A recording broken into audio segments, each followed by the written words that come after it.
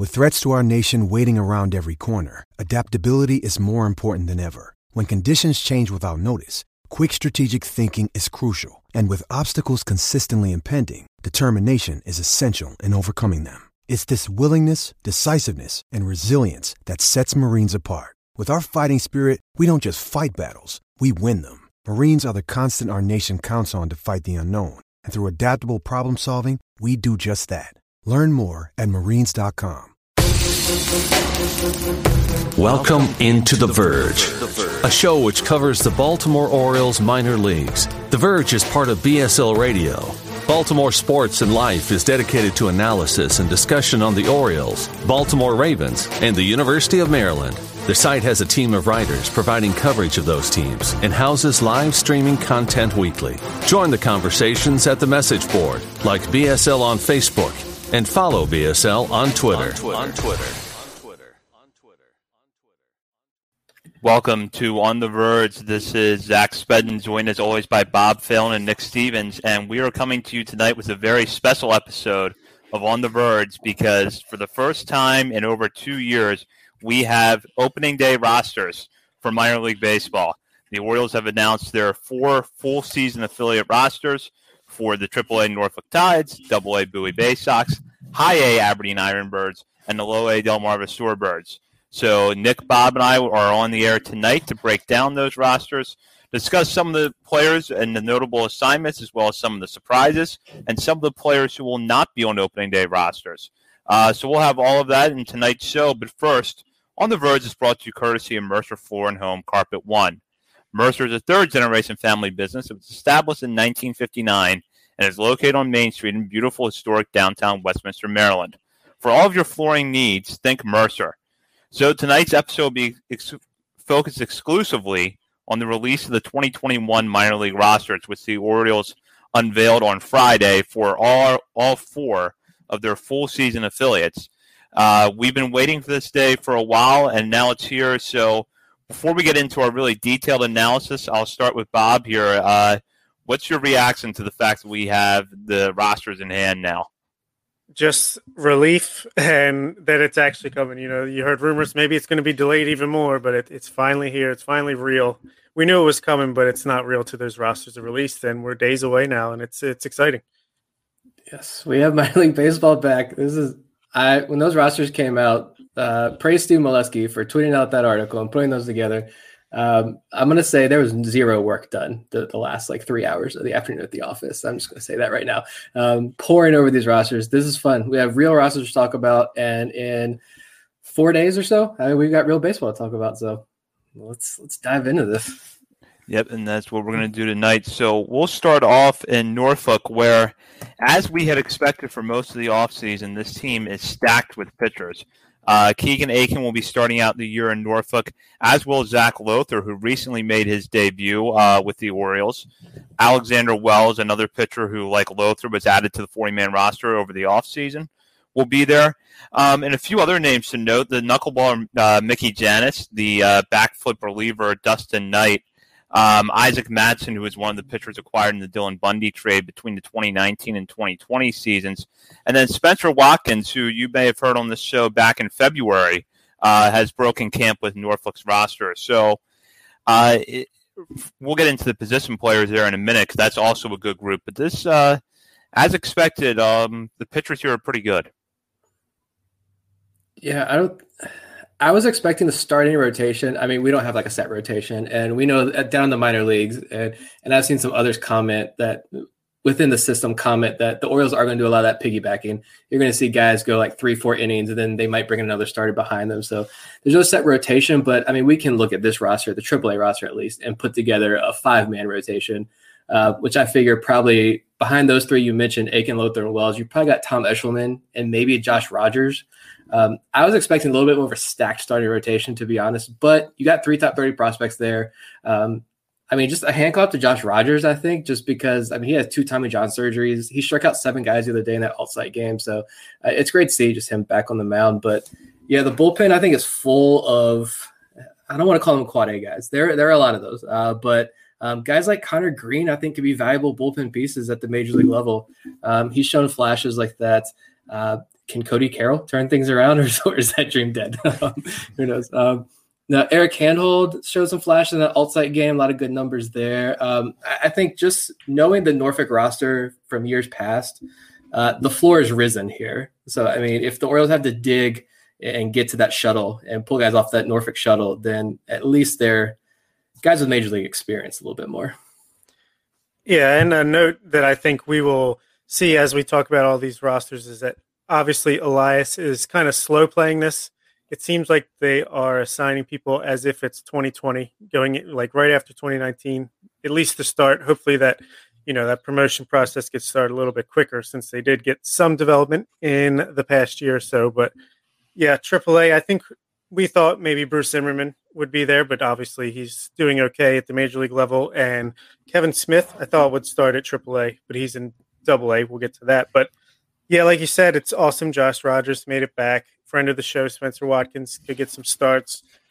You got some veterans like Fernando Abad, but like you said, I'm interested in Connor Green, Eric Handhold, and Isaac Mattson in that bullpen. I swear, every time I saw a box score come up for those alternate site games, Eric Handhold went like 1 or 2 innings, striking out 80% of batters. Similar with Connor Green. It's just, I don't know if it's good to get excited about those guys, but they could at least be useful arms somewhere down the line.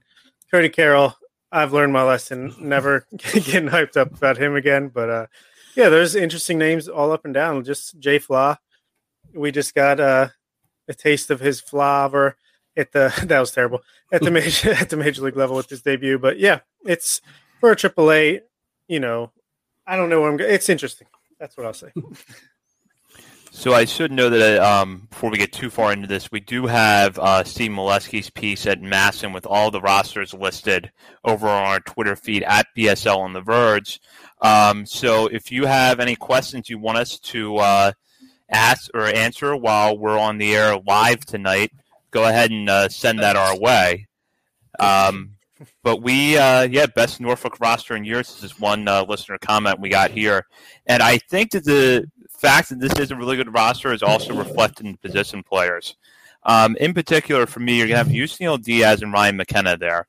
Diaz is a prospect that we're waiting for to get to Baltimore at some point this year. McKenna is a guy that has gotten some major league time already because of some injuries to the Orioles outfield. Jahmai Jones, who came over the Alex Cobb trade in the offseason, and from the stats we saw at the alternate site, was really hitting the ball well, will be part of Norfolk's infield, along with some other notable names, including Richie Martin, Mason McCoy, Rylan Bannon, Tyler Nevin, and Ryan Ripken. And then behind the plate, a guy that I know that all three of us are intrigued by, Brett Cumberland, will be back there as one of 3 catchers on the roster, joining Taylor Davis and Austin Wins. Yeah, unfortunately, Nick Schufa, one of my pet players that I've been paying a lot of attention to, especially watching Severino and Cisco behind the plate this year. Unfortunately, he has a broken hand, so he will be out of action for a little while. Yeah, I think looking at this roster, the defense is going to be really good with Jahmai Jones and Mason McCoy and these guys, Richie Martin, even Rylan Bannon around the infield. That's going to be fun to watch. Like we had, this definitely is the best Norfolk roster we've had in a long time. And looking at, I pulled up last year's roster again, and it's guys like Ty Block, Jake Reinheimer, Zach Vinci days. Those are fun. Like Jace Peterson's, Jeffrey Ramirez's, these guys. Look, this is, we're not saying this Norfolk Tides roster is going like undefeated. Durham is a stacked AAA roster. If you check out that roster, this isn't that type of roster, but comparatively speaking, it's a much deeper roster. I think the microscope's going to be on Yusniel Diaz for sure. A lot of people are anxious to see him show out a little bit this year. I think Ryan McKenna is going to be a lot of fun to watch. If you're watching Norfolk Tides games this year on MILB TV, or if you head down to Norfolk, that outfield plays like double the size of a normal outfield, I feel like. And Ryan McKenna's got the tools to play out there. So he's going to make a lot of flashy plays as well. And I do want to note one thing. We mentioned his name before we came on the air, but there's a guy, maybe a new Cesar Valdez. Manny Barreda is a pitcher on the Tides roster. He's been in Mexico for the last 3-4 years. So maybe Michael Elias found another one. Who knows? Yeah, they clearly have a scout down there at all times, apparently. But the thing I like about the position players is I think at a moment's notice, if there's an injury or a trade or anything like that, I think 1 through 9, this lineup could be, any of them could be called up to the major leagues, and you're not going to miss too much of a beat. Like they're going to at least hold their own and have a place. We already saw it with Ryan McKenna. Obviously, we're waiting for Diaz to come up. Richie Martin's been there. Rylan Bannon, Jahmai Jones, we're waiting for them. Tyler Nevin. I mean, all these guys are solid. Even Chris Shaw has some major league time. So that's what I like about it. That's what you want in a AAA team. What I really like about this roster is the flexibility factor, because you have a couple of middle infielder or a few middle infielders in Bannon, Jones, McCoy, and Martin, and you can move them around a little bit. So I'm guessing that Bannon's going to have to get most of his at-bats at third base, just because you're going to have the other three players there. But you have the flexibility, because Jahmai Jones has time in the outfield, to put him out there if you want to get Mason McCoy into the lineup on the same night. You can move it around so that if you want to experiment with Richie Martin at second base before you bring him up for a test run, which is something we discussed on our last show, you can do that. So there's a lot of flexibility here. And then you have guys like Tyler Nevin who can play the outfield as well. So here's a good question from a listener we just got here. Norfolk Tide player was the most to prove. I'll let Nick start with that one. There's a lot. Let's see. Good question. It's a good question. My gut instinct says Yusniel Diaz, the most to prove. I think my gut says Yusniel Diaz, just because, a lot of people still view him, and I think he still is the centerpiece of the Manny Machado trade, and that trade, it was what it was at this point. And he was such a highly rated prospect when the Orioles got him, and now we've seen him passed over. We've seen him continue to struggle down in the minor leagues. Not really struggle. He's been hot when he's healthy. It's been the injuries. We'll say that. I think a lot of people have not written him off, but we talked about prospect fatigue a lot with him, and I think that's settling in harder and harder with him. So I'm going to say Diaz. That's a good answer. I could agree with that. I'll shout out Richie Martin, who we talked a lot about on the previous episode. I think he's going to want to make a mark. And if you look in the bullpen, I think guys like Cody Carroll, Evan Phillips, these guys are kind of on their last legs here to try to make their mark. So I would say those guys. Yeah, I think that Diaz probably is the one with the most approved, just because of the level of scrutiny, if you will, around him, because he is the centerpiece in the Machado trade. We didn't get to see much of him in 2019 because of injuries, although he was productive. So I think he has the most to prove, but I also think that there's going to be some competition with that middle infield. And while I mentioned the flexibility, you still have to see, what can you get from a guy like a Richie Martin or a Jahmai Jones, knowing, and as we'll discuss in a minute, that you have some pretty good middle infielders further down the system this year that will be at Bowie or at Aberdeen that could be knocking on the door of AAA later in the year. So I think if you're a middle infielder at the higher levels of the system this year, not only are you going to be competing to hopefully make the major league roster at some point, but to fend off any competition that's going to come from the lower minors. Absolutely. The other name I would throw out there too is Keegan Aiken, since he's starting down in AAA now. He led the Orioles, if I'm not mistaken, in wins above replacement last year, at least according to Fangraphs, I think. And I know that's not saying a whole lot about Keegan Aiken's numbers there, but this is a guy who I thought we all expected to be in the back end of the Orioles rotation, and he didn't make the opening day roster, and now he's got this injury. He's chopping potatoes in the morning for breakfast. I don't know what he's doing, but and the fact that he really struggled in spring training, I think he has a lot to prove as well. He needs to get to that major league level so he can afford a personal chef to make him breakfast. Yeah, that too. Yeah, I do think Aiken is another one that's fair to throw in there. I expect we're going to see him before too long. But the thing that I really want to see from Aiken starting off in Norfolk is he's got to cut back on the walks. And I know that he's never going to be a guy that has pinpoint command, but the walks were way too high in spring training, and I have to think that played a factor in the Orioles not feeling comfortable starting him on the opening day roster, especially when that schedule was so front-loaded with Red Sox and Yankees games.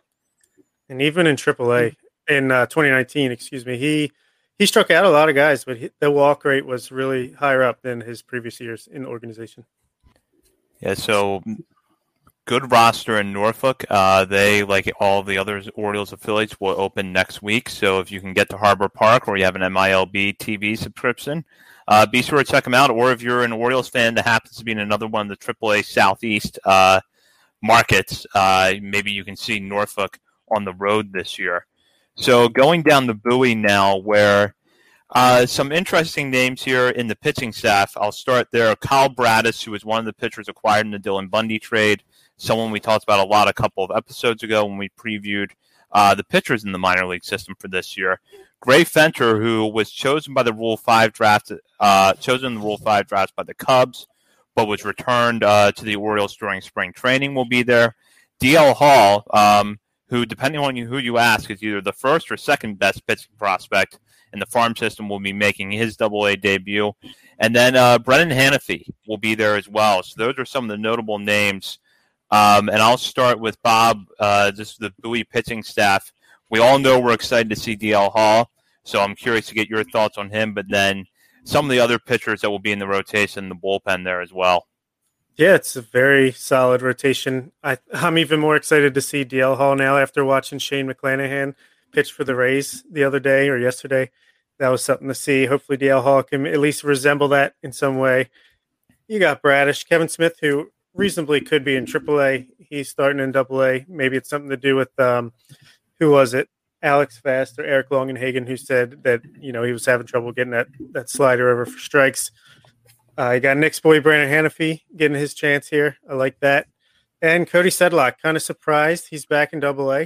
Thought he might be in the AAA bullpen. I'm hoping Ofelky Peralta, the fact that they've pushed him all the way up to AA, says they are converting him to relief, and he can just let it fly and hopefully, move up to AAA into the majors before too long. Yeah, I love this rotation. Like I said, DL Hall speaks for himself. We did just talk about Kyle Bradish in our pitching preview episode, and I think that's my excitement for Bradish is only fueled because, the next day, MLB Pipeline released their camp report that they're doing team by team. And when they released the Orioles report, and it was very high on Kyle Bradish. Lots of good words from I think it was Jonathan Mayo that put that together. Matt Blood had a lot of good quotes in there talking about he views Bradish as a guy who you can kind of slide up towards the Grayson Rodriguez and DL Hall type prospect status, which I think is awesome if we actually get that. So that's definitely going to be exciting. Of course, Hanafy. But yeah, Kevin Smith, I think I want to see what we got. I mean, we traded Miguel Castro to the Mets for him, and this is a guy who the Mets said could have been their fifth starter this year. So, we'll see what he gets. A lot of these bullpen arms, I'm guessing because there's just so much depth like that. Guys like Abad, Connor Green, there's so many of those guys in AAA roster. Maybe that's why a guy like Cody Sedlock is in Bowie. I mean, he had all those injuries. We know he struggled early on in his career, so maybe they're letting him just kind of sit back and relax in Bowie, get his feet wet there again before moving him up to Norfolk. Ofelky Peralta, I mean, it's been 2014 he joined the Orioles as a teenager, and he's never been above Frederick. He spent the last, 3 years, I think, in Frederick. So he's finally in AA, but I think that does speak to what the Orioles think about him. If you're in the same level, A-ball level for 3 straight years, you have a new regime come in and they keep you and then promote you, maybe that says something about him. I think he's the guy who can probably touch 100 or come real close to touching 100 too. And then, just some of these other guys like Tyler Irwin is a guy I mentioned before I really love. Gray Fenter, Reed Hayes are all relief options with, I think they have a skill set or two. And I'm going to watch also Cameron Bishop is one just because I think he was a decent draft prospect when the Orioles took him. And he was good in the lower minors. And then he, just like Blaine Knight and Brendan Hanafy, struggled in high A. So I'm going to watch him and see what he does. Although I don't know what exactly I'm expecting from Cameron Bishop, but he's there too. So with DL Hall, what are some of the things that you want to see from him this year? Because with Hall, we have heard about how he has not thrown a lot of innings. This is going to be a tough year for him to stretch his innings out. So starting with Nick, what would you look at as success for DL Hall? 100-mile-an-hour strikeouts. Bob mentioned it. Shane McClanahan. I want to see that. I mean, that could be his future. Just the walks. I mean, we talked about his numbers, how the kid has a whip of almost nothing, despite walking almost 5 guys per game throughout his minor league career. So it's just the walks. I've said before, I love his personality. I like his demeanor on the mound. He's got all that, but can he stop walking guys? That's number one. Yeah, I think he's going to get about 5 innings per week for the next 2 months or so. So if he can get 100 innings under his belt, keep those walks down, and just show off the stuff that he's clearly been working on in the offseason, I think the sky's the limit. I think he'll be in AAA by midseason, hopefully, and then maybe he can get a taste out of the bullpen at the major league level. Although I think we know by now they're probably going to wait till May of 2022.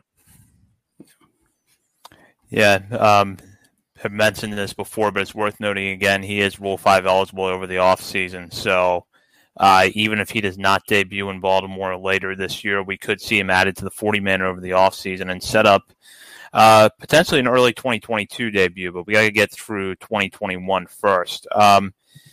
And looking at this list of position players in Bowie, they have the prospect that everybody wants to see, which is Adley Rutschman. He will be back there behind the plate.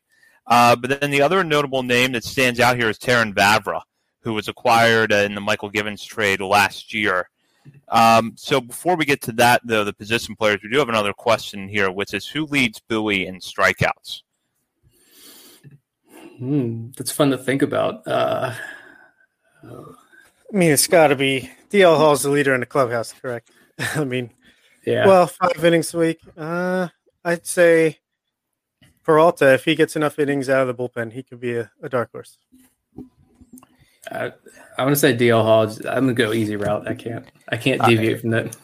I'm gonna go DL Hall with Kyle Bradis as the dark horse. I think it could be neck and neck between those two, and who knows if one spends more time in Double-A than the other, they might get it by default. But I'll go with DL Hall as well. Yeah, Vivek coming in with the hot questions in this episode. Appreciate it. Love it. Love it. Thank you. So this Bowie roster, Adley Rutschman being the headliner. I know that there's capacity limits at Double-A this year, but what do you think is the atmosphere going to be like for fans watching him? I'm going to admit I have not made it out to Bowie yet. Watch a lot of it on MILB TV for sure, but haven't had the chance to make it out to Bowie. Frederick was always the one that's closer to me. I live out here in Virginia, so it was always hop over to Frederick, which, we can't do anymore. But like if there's like some trees out there, like some woods in the outfield, you're going to have people climbing up those trees to watch. If they can't get a ticket to watch Adley Rutschman this year. I think the hottest ticket in all of Birdland this year is going to be DL Hall, Adley Rutschman combo. That's try to plan that now and get your tickets well in advance, because that's going to be an impossible ticket to get. And inevitably when Grayson Rodriguez gets promoted, maybe if Adley's still there, who knows, that's also a pretty hot ticket. Yeah, it's just pure excitement to have Adley at Double-A, even though he hasn't had that much time in the minor leagues, doesn't have that many at-bats like we've talked about. He's in Double-A now, and Double-A is basically a step away from the major leagues. I know Elias likes to get guys AAA time, but it's whenever they deem him ready, he's there. He's right there knocking on the door. So it's going to be awesome to watch. I can't wait that's going to be my MILB TV first appointment viewing is Bowie's opening day. What I like about this assignment is that he's going to get the opportunity to work with the top prospects like Hall, but then some guys that have more time under their belt like Cody Sedlock. So he's going to get a lot of different looks behind the plate. And I also think that offensively, this might be the right move for him. Whereas a player who was a great hitter in college, A-ball is not going to challenge him. AAA, after not having played in a year, might be a little bit too much of a leap, whereas I think Double-A kind of strikes the middle ground where, I'm sure there's nights where he's going to be challenged, but I don't expect him to be overwhelmed at the plate. And I think that one of the challenges with developing catchers, and hopefully the Orioles somehow strike a balance, is getting both offense and defense to the point where that player is major league ready. But with everything you hear about Rutschman as a prospect, it shouldn't be too hard to get him major league ready sometime, if not by the end of this year, then early next year. Yeah, just get him comfortable in the plate, get him settled in, and then you can work from there, move him up whenever he starts crushing those guys left and right. So I do want to talk about Terrin Vavra a little bit. He was acquired in the Michael Givens trade last year along with Tyler Nevin.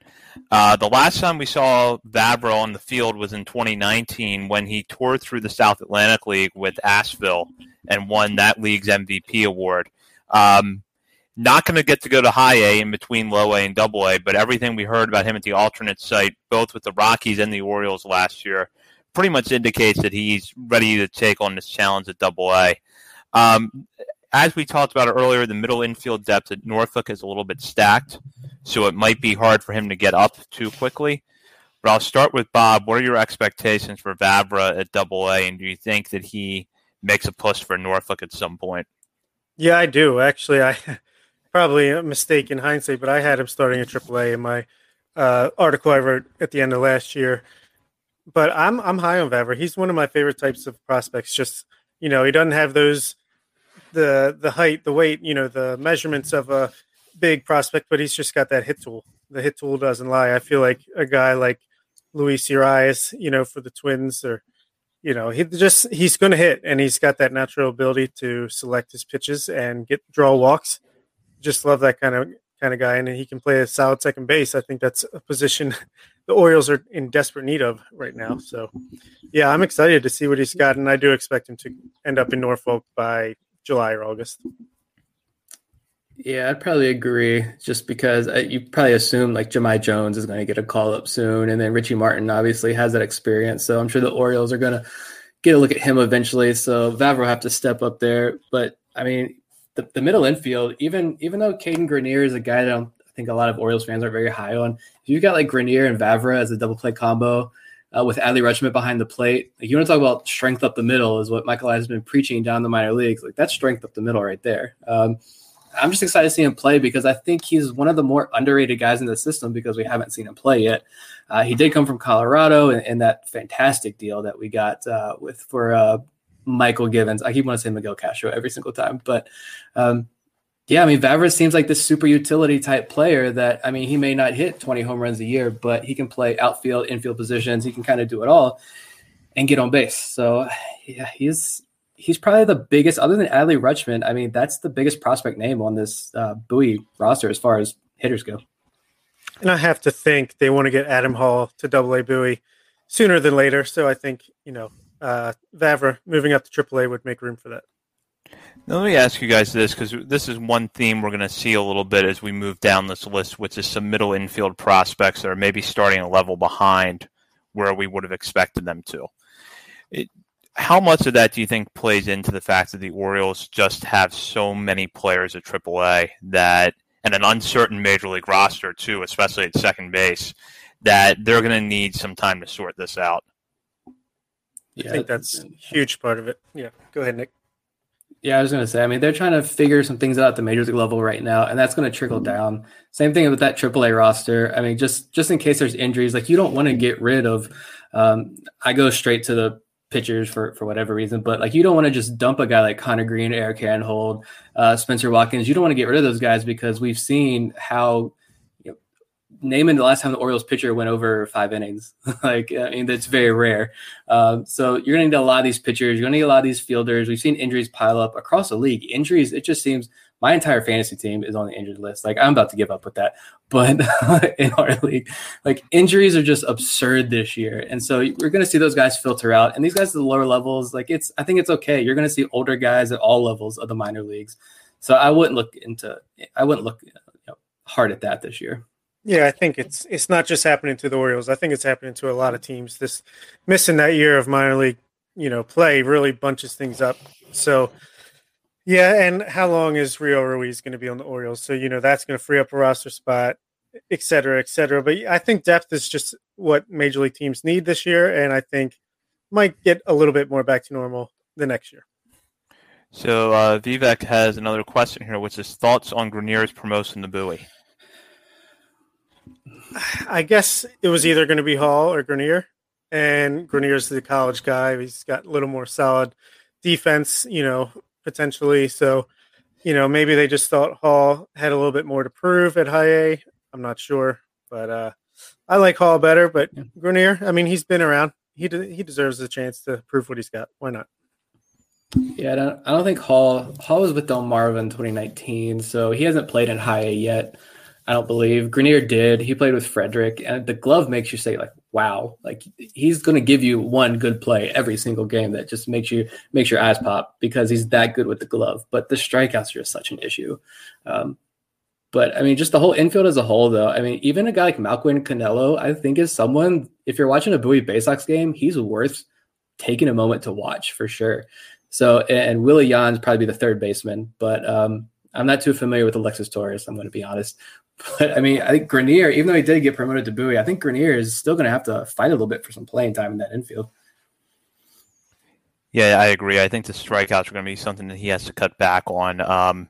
But I think a lot of it does come back to the glove, like Nick said. He just is so good out there that I think even if you're not convinced he's going to hit better than, say, 220 at AA, you're comfortable running him out there for a little bit. Just to have that steady presence up the middle, especially with some of the younger pitchers that are going to have there this year that could be part of your future, like Smith, Bratis, Hall. You want a good middle infield behind them, and Grenier does give you that, even if you're not sold on the bat. What he'll do at shortstop is pretty good. Yeah, absolutely. And with the outfield, I don't know if you guys knew this, but did you guys know that Zach Jarrett's dad is Dale Jarrett, the NASCAR driver? I did not. I was being sarcastic because they say it every single time you watch a game with Zach Jarrett. They have to mention that his dad is Dale Jarrett. But if you did not know, yeah, his dad is NASCAR driver Dale Jarrett. So there you go. That reminds me when Lucas Giolito was in Hagerstown, and it was always mentioned. I think it was his mother was an actress, and his grandfather was a co-creator of Twin Peaks. Every single time Giolito was on the mound, I'd be in the press box, and I would hear the visiting radio announcer say that without fail. Got to get it in there. Got to get something to talk about. I guess. It's on the program, so got to say it.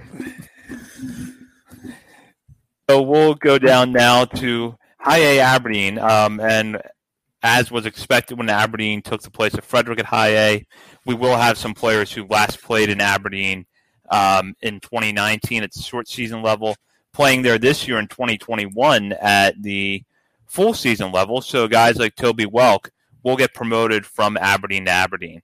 But we'll talk about Welk in a minute. Some of the notable pitchers that will be starting off in Aberdeen, Grayson Rodriguez is the headliner. He looks like he'll be part of that rotation, at least initially. Kyle Bronovich, who was one of the pitchers acquired in the Dylan Bundy trade, will be there.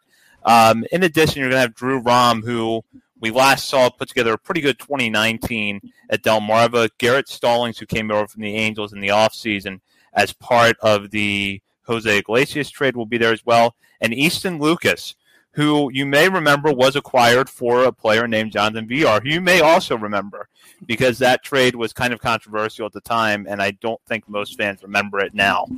But we'll now get to see Easton Lucas on the mound at Aberdeen.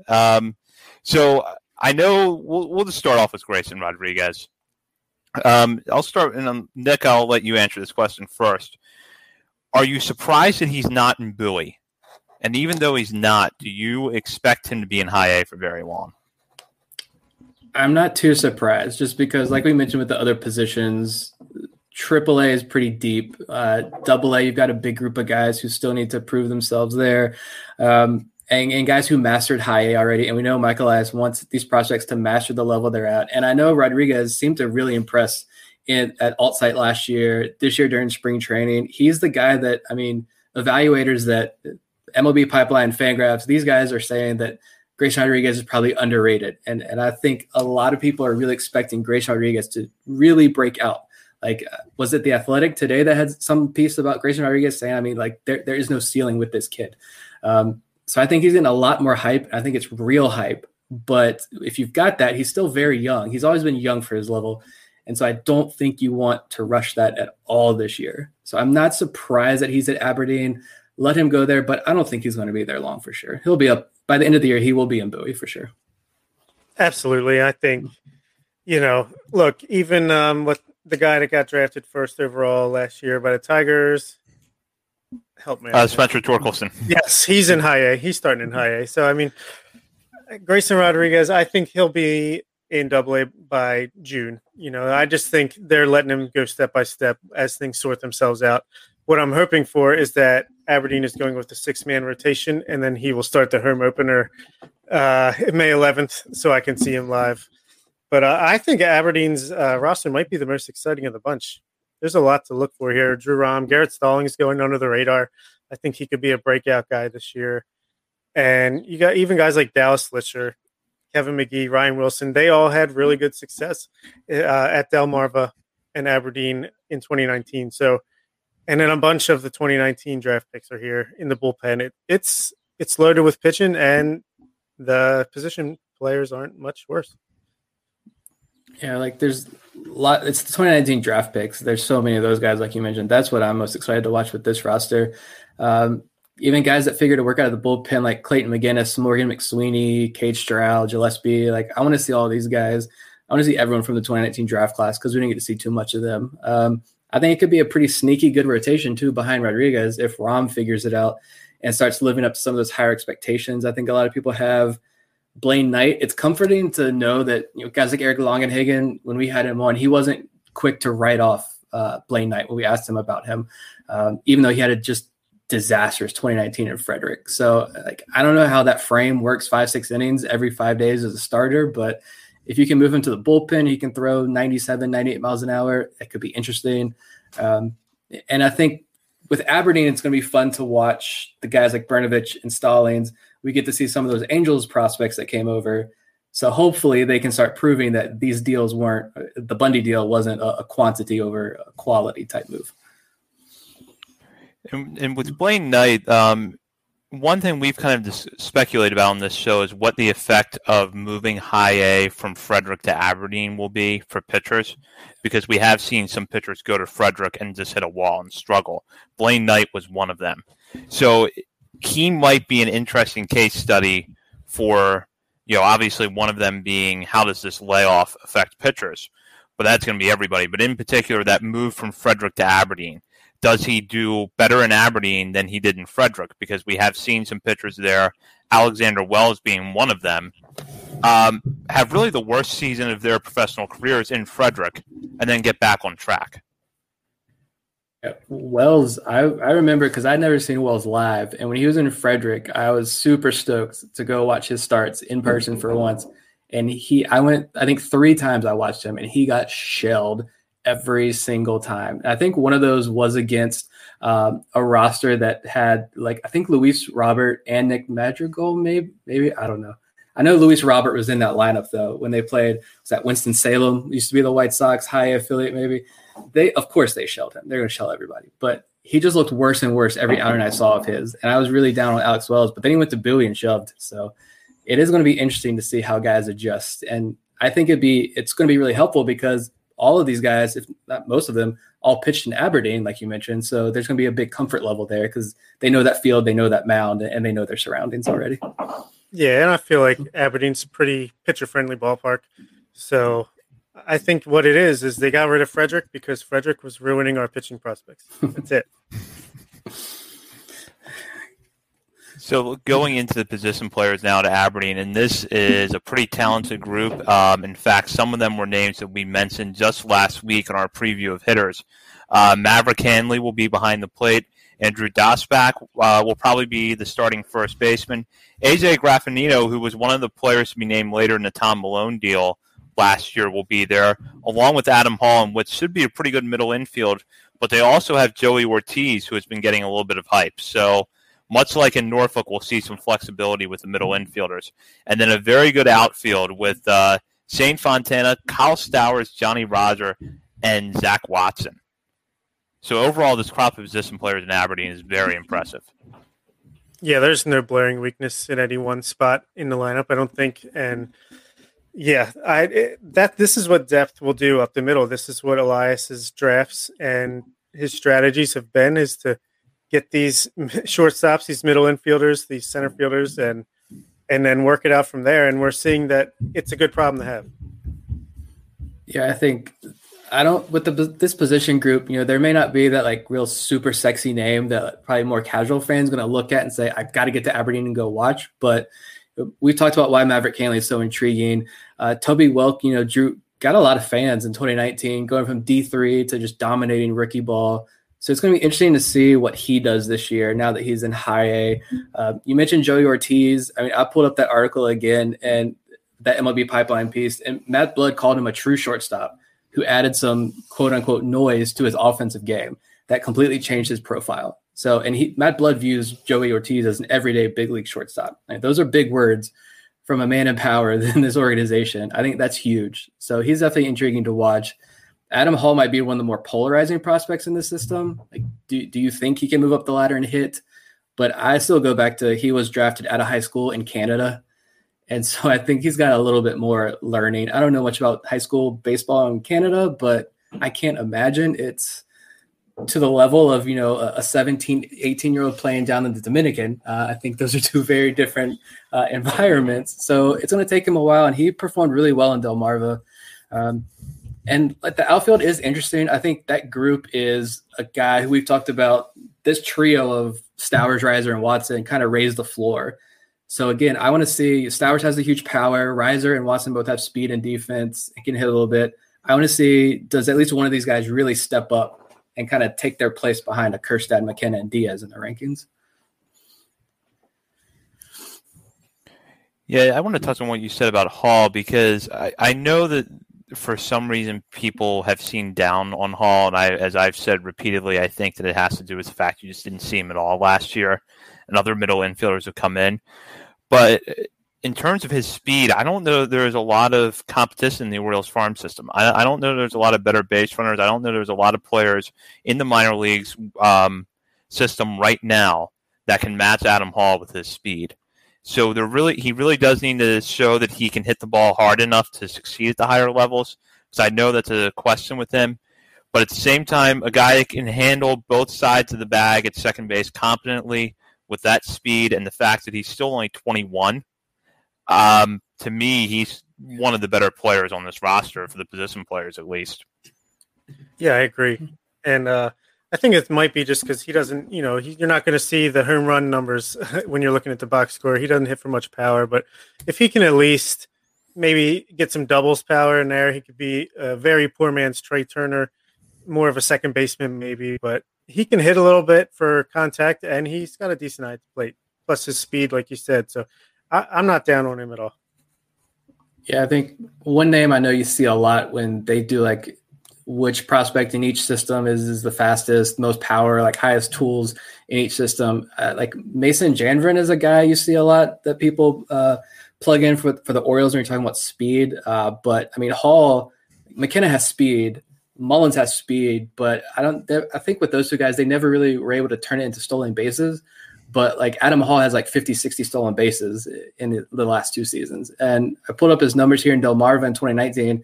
He had a 133 WRC plus, 33 stolen bases, and he hit 298. And that was his real first full season of pro ball, because he missed most of 2018. So, but yeah, like that ISO power is like non-existent. It's mostly singles. And I think that's where a lot of people kind of are hesitant when it comes to Adam Hall. Yeah, to your point about stolen bases, over his career, it's 186 games since 2017. Overall, he's had 70 stolen base attempts, only been caught 14 times. So 56 career steals. It's a pretty good rate. It's fantastic. Yeah, so Adam Hall is getting a lot of hype, but from us at least. But I think the most hype among the middle infield prospects in the system belongs in Delmarva, which is why I'm actually going to start with the position players there. Because the infield there, Gunnar Henderson, now a top 100 prospect according to Baseball America, and a player that all three of us are very high on, will be there. And he'll be joined by Darell Hernaiz, J.D. Mundy, Anthony Servideo, and Jordan Westberg in Delmarva. So if you listen to me rattle off those names, you just heard 4 shortstops mentioned, and 4 pretty good ones. So it's going to be interesting to see how the Shorebirds fit all of these bats into the lineup. But you have the consensus 2 best shortstop prospects in the system there in Henderson and Westberg. Long-term, there's questions about whether or not those guys will stick at the position, but they're there for now. Darell Hernaiz will be there, and Anthony Servideo. So we'll just start with this group here. Who does play shortstop? JD Mundy, baby. More like JD Mundinez. No, I think Gunnar Henderson will play short most nights. I think he'll get, I wouldn't say the ball, because I do think there's going to be pretty evenly split between all the infield positions for all those guys. I think one of them is going to have to DH every night. one of them's going to have to play second, one of them's going to have to play third. But I think Gunnar Henderson, I think you should do the guy with the most highest ceiling, and who you have to figure out if he can stick at shortstop. What better way to find out than to play him at shortstop? So I do think Gunnar will get a little bit more than the rest, but they'll all see their time there. Yeah, I think it's going to be a lot of mixing and matching there because, I mean, the catchers is Jordan Cannon and Ramon Rodriguez, who was a recent minor league signing from the Dodgers. Like, you're not putting one at catcher and one DH in there. JD Mundy would obviously be your DH. I mean, this is a guy, an undrafted free agent after the 2020 draft at a Radford, who I think Stephen Loftus, our BSL colleague, I pulled up his article where he did a breakdown of all the UDFA guys after the draft. And he had like 40-something% of JD Mundy's at-bats ended in a walk, strikeout, or home run. So, I mean, he is a real 3 true outcome guy. So that leaves like no one else to play first base. I mean, he's your first baseman. So it is like, I don't know. I think Gunnar Henderson does get shortstop and maybe Westberg gets third base a lot. I think that might be a common. And then Hernandez and Servideo, I don't know, splitting time at second base. I'm sitting here looking at names and I can't put it together. I don't know. It's hard to figure out. I mean, Servideo did have time in the outfield at college, so I suspect he will go out there a little bit. But he also had such good reports coming out of the draft last year about his defense. It would be a shame to not give him at least some time at shortstop. Yeah. I think Gunnar will see time at third. They'll give him a little bit of time. So you'll get to see him test his arm over there. And yeah, like Eric says, I think Hernandez will play second base for the most part. Yeah, it's a good problem to have, though. And this is a lot of where we talk about building depth in the system. You want to see the Orioles start to build up their infield depth. And right now at the lower levels of the minors, you're seeing it with this roster that's going to be at Aberdeen, in Delmarva. And not to mention, you have a guy like Kobe Mayo not starting here as a full season affiliate. So there's even more talent behind these names. Oh, yeah, and just go ahead, Nick. Sorry. I was just saying, I got scared. He was looking over the roster. I was like, where's Kobe Mayo? And I was like, oh, yeah, he's like 16 years old. It's okay. Yeah. And I was just going to say, I'm excited for this team for the second half of the season when I'm assuming we'll start to see those international guys like Luis Gonzalez and Luis Ortiz and those kind of guys show up. I think, maybe they'll play some GCL for the most part, but you might see some guys like Steven Acevedo show up here. No Berth Romero, the guys we got in the Andrew Cashner trade. That's going to be exciting for me once you start seeing the Elias international guys make their way stateside. Yeah, because looking at that outfield, I mean, it's JC Encarnacion, who we were looking up before we came on. He's never played the outfield before in his minor league career. He's played third base, first base, and a little bit of shortstop when he was like 17 years old. So now they got him in the outfield. You got Hudson Haskin, who's a 2020 draft pick, which I'm anxious to see. And this is a guy, what was he? I'll try to look. I'm thinking, never mind. Yeah, Hudson Haskin, second round pick out of Tulane. There we go. Put my thoughts together. Like he was a second round pick out of Tulane in this 2020 draft. I think that's a bold move. So of course the Orioles must be super high on him. So that's gonna be fun to see. But then the other outfielders are Dylan Harris, who was an undrafted free agent out of UNC, Trevor Keehee. I don't know how to pronounce his last name. I apologize. Had to look him up. He was a 36th round draft pick last year, 2019, out of the Colorado School of the Mines. And then Dorian Turchin is a guy we've seen before. He's been around, yeah. He's a veteran, but maybe those international guys will be up soon. And so a lot of these guys are just placeholders for right now. Yeah, hopefully Encarnacion has just been doing nothing but outfield drills since the end of the 2019 season. It's interesting because Encarnacion went from one of those guys who was really under a microscope because he came over from the Braves in that Kevin Gausman, Darren O'Day trade, which soon I'm just going to start calling the Bruce Zimmerman trade. But, yeah, he came over in that deal, and I think there were some expectations because he was having a good year in low A at the time that he would really take off. 2019, he struggled. So you want to see the bat come along, but I'm going to be curious to see how he looks in the outfield. And honestly, if he even gets much time out there. I'm wondering if they're not going to stick him at DH for a little bit, see if he can get the bat going and get him up to high A. Yeah, I didn't think about that. Yeah, that's true. Yeah, and he had a ceiling. I mean, he was a raw prospect with the ceiling when we got him. So, hopefully he can break out with the bat at least. Just to answer a question from feedback here, yes, Gene Carmona did come over in the scope deal. Carmona was not on an opening day roster. Not a good sign. Not a good sign. Yeah, hopefully we'll hear something about him soon and hopefully see him on a roster. Moving on over to the pitching staff in Delmarva. It's not quite up to the level of some of the staffs that we've mentioned so far tonight, but there's still some pretty good arms in here. You have Zach Peak, who came over in the Dylan Bundy trade and is a guy we've talked about a lot on this show as someone we're excited to watch. Leonardo Rodriguez will be there as well. Adam Stauffer, who coming into 2020 was kind of a fringe top 30 guy, and I think was actually in the top 30 according to some outlets. I believe we had him in there as well. This outlet right here. Yeah. We had him in our top 30 going into 2019, and then with the number of players that were brought into the system over 2020, he got bumped, but he's still going to be an intriguing name to watch this year and, could conceivably work his way back in the top 30.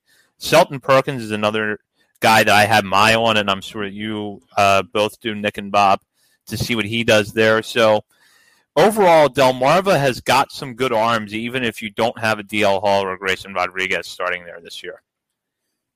Yeah, it's a group. I think this could be where you see a lot of that piggybacking that Nick was talking about earlier. I mean, you have guys like Griffin McLarty, Ryan Conroy, Jensen Elliott, like a bunch of those 2019 guys, right? So, and they had some success at Aberdeen and even Delmarva a little bit in 2019. So there's some, potential upside there. But yeah, Leonardo Rodriguez should have a lot of success in Delmarva. I thought he'd be in Aberdeen, but he's not. Zach Peak could have been at Aberdeen. He's been showing some good stuff in the offseason, so be exciting to see him. And I've been a big Adam Stauffer fan since I saw him pitch in Aberdeen personally. And yeah, it's not an exciting group, but there's definitely some interesting names to look out for. Yeah, I mean, Rodriguez and Stauffer are also both like 6'7", 6'8". So you got a lot of tall guys in this Delmarva pitching staff. And Rodriguez is fun just because, Rodriguez is fun just because he has all the stuff, and it looks like he can dominate the lower levels of the minor leagues. But a lot of times, it looks like he doesn't know where the ball is going once he releases it.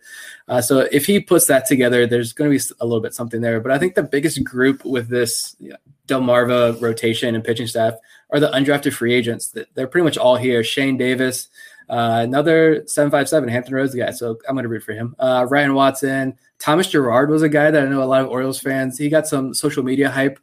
Pitching ninja guy out of Duke because of his slider is just disgusting. Brandon Young is another one of those really tall guys that they got after the draft out of Louisiana Monroe. Zach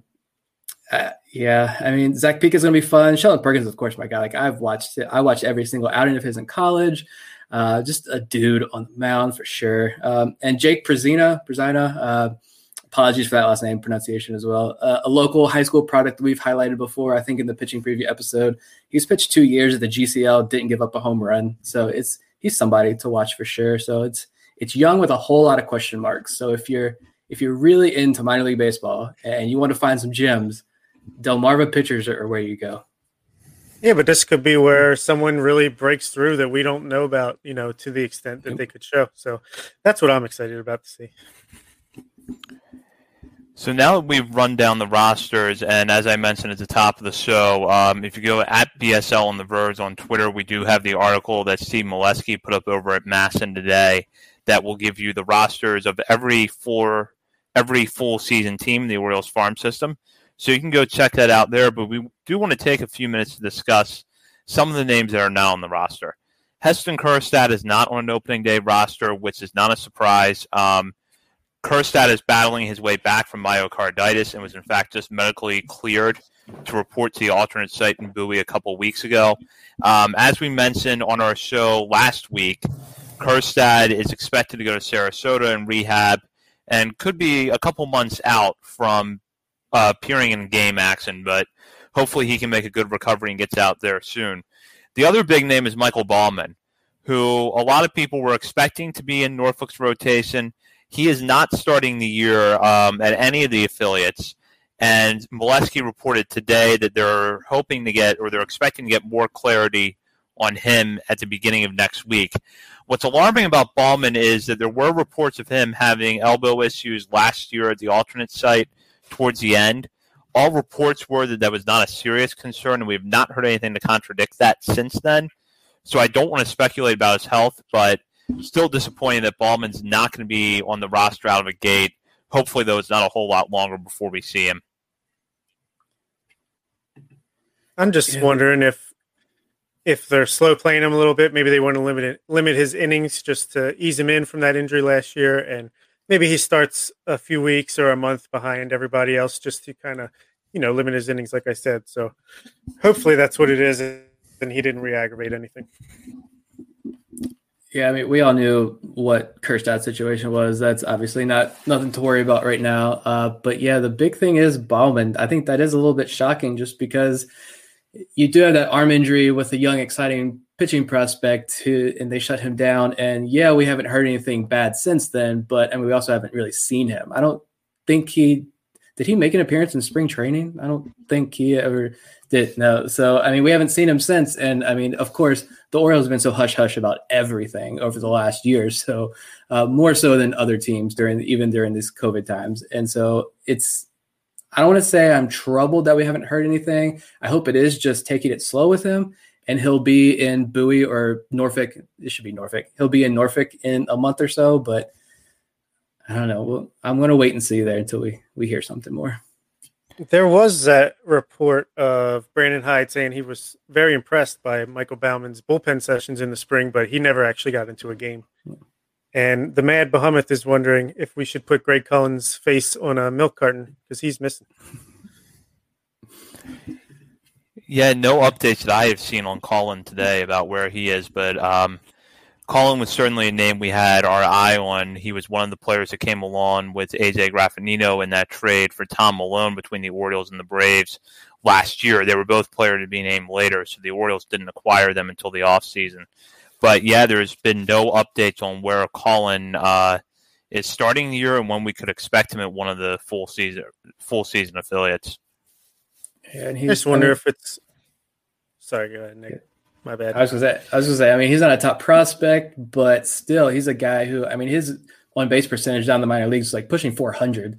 And there have been some. If you look up some reports on him, they note his on base ability is fantastic. So that is a guy, and he can play second base as well. So that is a guy who maybe you'd like to have as a depth piece down the minor leagues. And so be interesting to see where he's at. He's maybe just hanging back in Sarasota for a little bit longer to get some more work in, but you just never know what kind of shape these guys came into the minor league spring training as far as maybe not just like physical shape, but injuries. Maybe he has a nagging injury that's causing him to start a little bit late. You just never know. I don't think it's a case of him being cut or just not ready yet. I think it has to be injury related.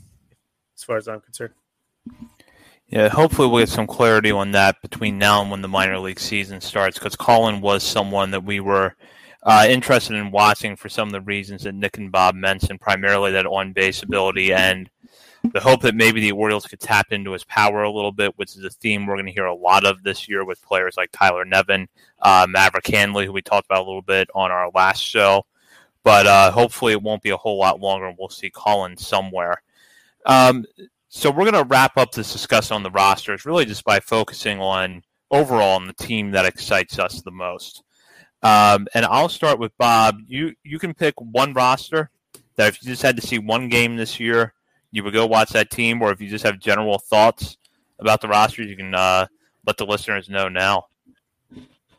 Yeah, it's not just because it's the closest one to me, and I can go there basically whenever I feel like driving 20 minutes up the road, but it's Aberdeen for me. Just they don't have the, like Nick said, the sexy names, but like Adley Rutschman and DL Hall, but they do have Grayson Rodriguez, and they have a nice, well-rounded pitching staff and position players. So I'll go with Aberdeen for sure. Another tough one. Let's see. I think. Yeah, for my own personal reasons. Well, first of all, as far as like players missing, also there's no Ricky Ramirez on any of these rosters. The minor league Rule 5 pick out of Minnesota, and I just want to know where Ricky Ramirez is. That's all I'm saying.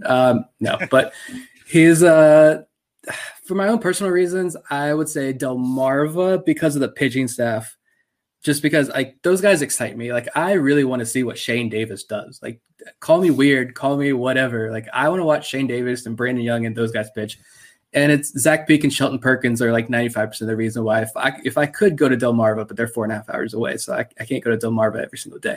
But I would be there. But I think as far as like the future of the Baltimore Orioles goes and this major league roster, I'm paying most close attention to Bowie, I think, just because I want to see, does DL Hall limit those walks? Can Brendan Hennefy take those improved secondaries we've heard so much about and turn things around? What is Kyle Bradish? What does he bring to the table? Even guys like Nick Vespi and Kevin Smith, do one or both of those guys show up at the back end of that rotation? And then on the offensive side, it's Terrin Vavra. I want to see what kind of player this guy is, because so many people that I think all of us respect very much in the industry are pretty high on him. So I want to see, is he as good as advertised or even better? Yeah, I agree. I think that both of those rosters are going to be good to watch. For me, it's Delmarva. I just look at this infield and I'm fascinated by it because there's so much talent there. And you just have all of these shortstops. And even if all of them don't project at shortstop long term, that still indicates some athleticism when you look at guys like Darell Hernaiz, Gunnar Henderson, Anthony Servideo, and Jordan Westburg.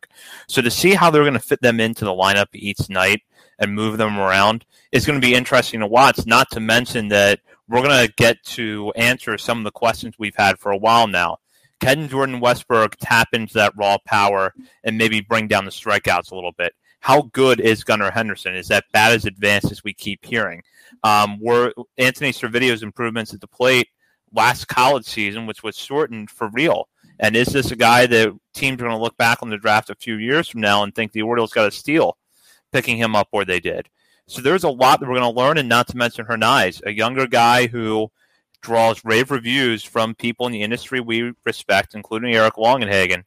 So I'm really curious to watch this roster, but I also do think that Norfolk's going to be worth keeping a close eye on. And not just because those players are next in line for when something does happen at the major league level, but you have real talent there. You have Yusniel Diaz there. You have Ryan McKenna, who I will say I thought looked decent in his time in the major leagues this year, and now he's going to get the opportunity to do what I think the Orioles need to let him do, which is lead off and play center field every day. And Jahmai Jones, I liked the little bit I saw of him in spring training. The numbers we're seeing out of the alternate site are really good, and there's a big hole at second base in the major leagues right now. And if Jahmai Jones looks good with the glove and he's hitting the ball well, he may very well fill that hole sometime here in the next few weeks or months. And then not to mention, you've got Rylan Bannon there. You've got Tyler Nevin. That's a pretty good roster, and it'll get even better when Adley Rutzman's there. It's here. It's real. It's happening. All four are interesting, There's not like a dud in the bunch, so I'm going to be checking all them box scores every single day. Yeah, absolutely. And, of course, we'll have our coverage here all season long on The Verge, covering the minor league season. And we will be back next Wednesday with our next new episode. In the meantime, you can continue to follow us on Twitter at BSL on The Verge. Continue to check out BaltimoreSportsAndLife.com for the latest articles on the Orioles, Ravens, college sports, and some professional soccer as well. Be sure to join the message board there. And, Nick, we still have our contest running, correct?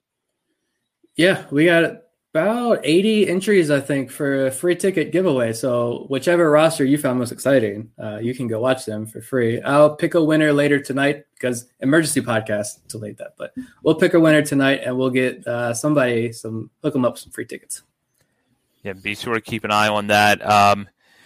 For Bob Phelan and Nick Stevens, this is Zach Sped, and you've been listening to On the Verge. And great